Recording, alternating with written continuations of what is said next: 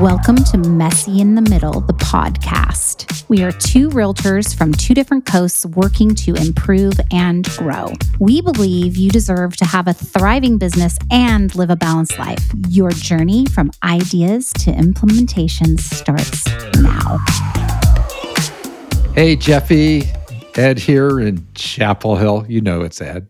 How could you not? How could you not? I can see your face, man. That's an indicator. But everybody, I think you're really going to enjoy this episode. We're focusing on what to do when supply is low. And just to give a little backstory here, we're at the end of the quarter. I know I ran my numbers to kind of see how things are stacking up. And transaction volume's down about 40%, but prices aren't going down. Prices are actually up in my market. Okay. And what's happening is we just have a shortage of homes on the market. Overall health is looking pretty good, days on market and pricing. So we have a shortage. And Jeffy's got some pretty good content here on what to do when supply is low and how to create some supply. Would you say that's kind of on point? I would definitely say that's on point. And just, I want to also say, so East Coast, West Coast, a lot of times we are a few months difference. Like we're usually ahead of you guys. Yep. However, right now we have less than a month's supply. So we have 0.56 months supply of homes as of today. Today's April 2nd. And we are exactly, $1 off last year's median home sales price. So we're not going down either. And I think this again, and this isn't even the topic of our show, but you really need to know what's truly going on because the media still hasn't caught up with where we are. Yeah, that's so true. So, all right. So what do you do when supply is low? Okay, so I'm just going to tell you a little story. I got a new buyer yesterday, and she's not a $900,000 buyer, and she's desperate, and she works in the South area, and she's willing to drive an hour to get to work based on just being able to find something. She's so frustrated. And I think that what we need to do as agents is to start thinking about ways that we can create more inventory so that our buyers aren't feeling desperate and writing offers on properties that they really are not their best and first choice. I think that's a great point. So let's dig in. All What do you right. think the first point is here, Jeff? Well, I believe that you should start with your database because you know these people. They're your intimate relationships. They're people that you could feel confident and comfortable calling and asking them anything. So the way I have my database set up is that I have everybody who's a homeowner inside my database set up with bedrooms and bathrooms and zip code. Some of them have more information, some of them, but nothing less than that. So if I have a buyer who's looking in a certain zip code, I could pull all of my people and see who they are. The beautiful thing about that is it's twofold because number one, you're talking with your database, you're talking with people you care about, you're letting them know what's really going on in the market. And then you can ask them, hey, if you got the number you wanted, would you be willing to sell? Most of them are saying no right now in what's happening with me, but they might know someone. Hey, Right. I was at a cocktail party last night and my friend Jane's talking about selling. Now, I don't even care if Jane hires me as the listing agent. I just want to know what's coming. So Right. it's just this really beautiful synergistic thing that happens when you start calling the people you know. Yeah, I think that's a really good point to lean into those relationships and expand that conversation. I got a question on the database. Do you put in their purchase date in there too, so you have that information? I do have that. So yeah, I think that's really smart because what that lets you do then is kind of get the timing of where they may be on their life cycle. yeah. The average American moves about every 8 years. Yep. So you can go back and kind of look at just the law of averages if you're looking for a Right. particular buyer that if their timing might be up. So that kind of helps too. But I think that's a great point. So that's number one, lean into your database. Yes, exactly. What's the next point, Jeff? So is there a home in your farm area that would be a good match for your potential buyers? Joe, and I will say, Joe, my business partner. I think at this point, you know who Joe is, but Joe, my business partner, is incredible at working our farm. He takes his dog, Henry, every day for a walk. He walks all through the area that he farms, and he has just organically met some incredible people.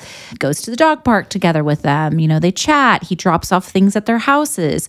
So he can, when he's walking, go, hey, Jeffy and I have a buyer for the neighborhood that's looking for blank, blank, blank. Do you know of anybody? And it's not like he's walking up and knocking on their door and going, hey, I'm looking for a 3-bedroom, 2-bathroom in this neighborhood. No, he's already built rapport and a deeper level of friendships with these people, which is great. That's really smart. I like that. Yeah. The other thing you can do too, because I'm a little bit, there are people who door knock and there are people that don't. Joe door knocks, I do not. It's just not my personality. It's not what I like to do. But I don't think either is right or wrong or better or worse. It's just whatever's best for your personality. I'd be way more apt to single out homes that would be a good match within areas for my buyers and write a note or a letter saying, hey, I do have a buyer for your neighborhood. I have a buyer for your home. Would you be willing to chat? And I think that's a great place to start. You know, it's funny. I'm probably a little bit more like Joe in that regard. I had a situation come up in my farm area. My wife, Lynn, she was walking Ginger, our dog, and there was a new home being constructed, and she ran into the neighbors who lived next door to it, and they were discussing that their plans are to go to a retirement area. And so when Lynn told me that, I said, okay. And I just went and knocked on their door and wanted to know what was going on, because I do have a couple buyers that could be interested. And so now I'm in the loop with them. So you kind of look for those opportunities. But I was able to reference the conversation, and do that. So I kind of like hitting the door cold. I know. You and Joe. Oh my gosh. Hey, the other thing is that I just sold a property in La Jolla, and the listing agent, when I did my final walkthrough, said, hey, do you know of anybody that is interested in this building again? Because I got another listing here. And I'm all, oh, wow, that's great. What'd you do? Well, he had sent out a letter saying, hey, I sold this house. This is when I sold it. This is what I sold it for. And this is how many offers I had. And I need another home to put this buyer in. And it's something we've talked about. This is not new information, which is so funny because none of this is new information. It's just, are you willing to do the information? Right. Are you willing to put it into practice? None of it's new. It's fundamental. And when and when the market kind of shifts, you got to get back to the fundamentals. That's right. And I love that story, the La Jolla story, because what that agent did is he just didn't say, "Oh, I sold this home." He said, "Oh, I sold this home and I had this many offers. I need another property to satisfy this demand." Yes. That's the mental leap that he made. Right. Off of a very old school, just sold, just listed, postcard, right? He took it to the next level. I love that. And I think how you make that work for your business, and I'm going to do this now, is you make it part of the process. Right. To where it goes out. And he shared that information, which was brilliant. I mean, we gather it, we have it, and we don't do anything with it. I know.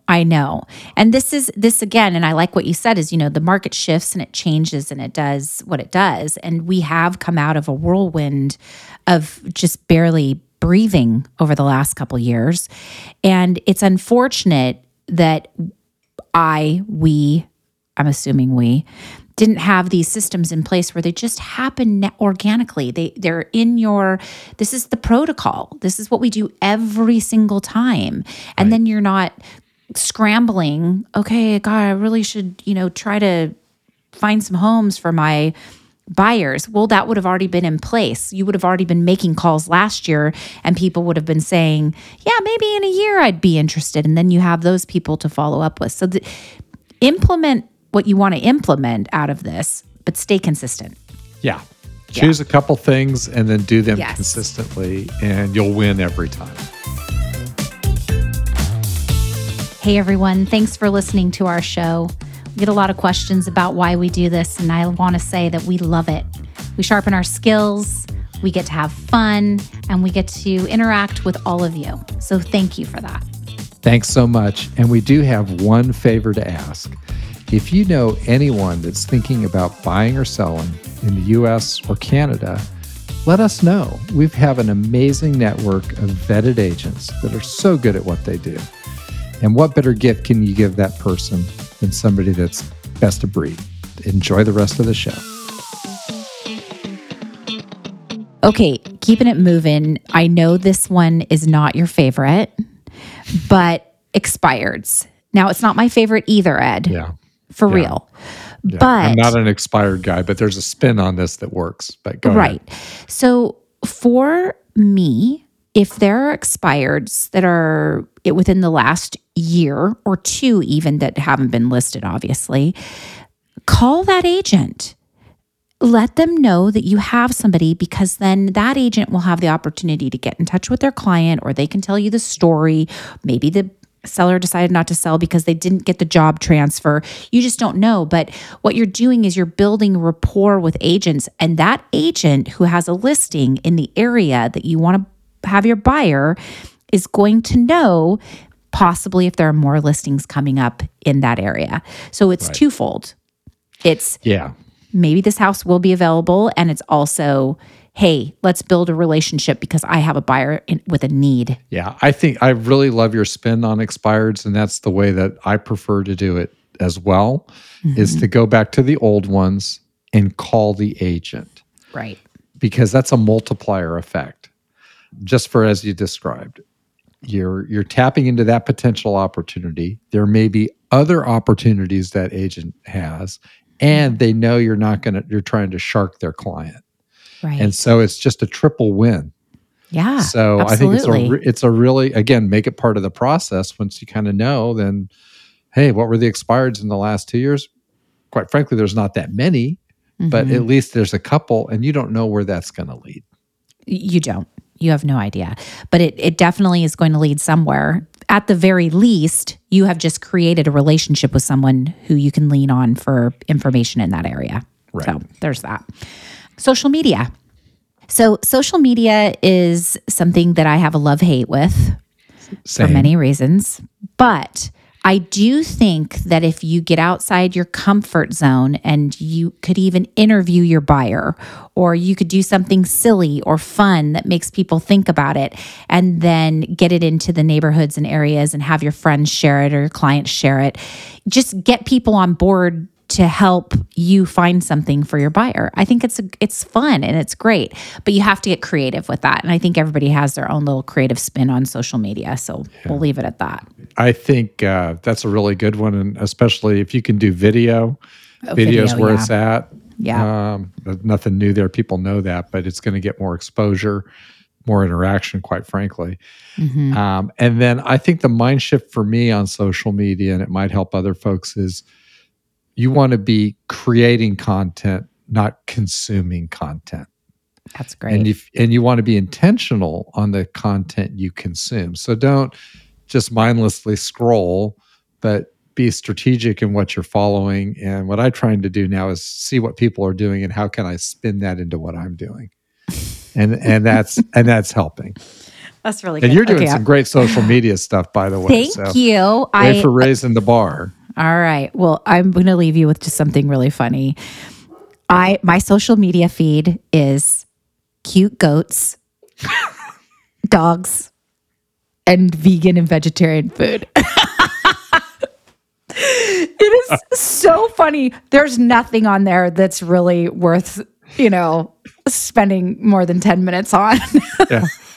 Mine's bikes, runners. And real estate agents. And there you go. See, I don't even have that on there. It's so funny. Anyway, all right, you guys, we really appreciate you listening. We love sharing content. We love hearing from you. And Ed and I wish you the best with doing some implementation here. Absolutely. Can't wait to see y'all. Take care. Bye. We hope you enjoyed the show.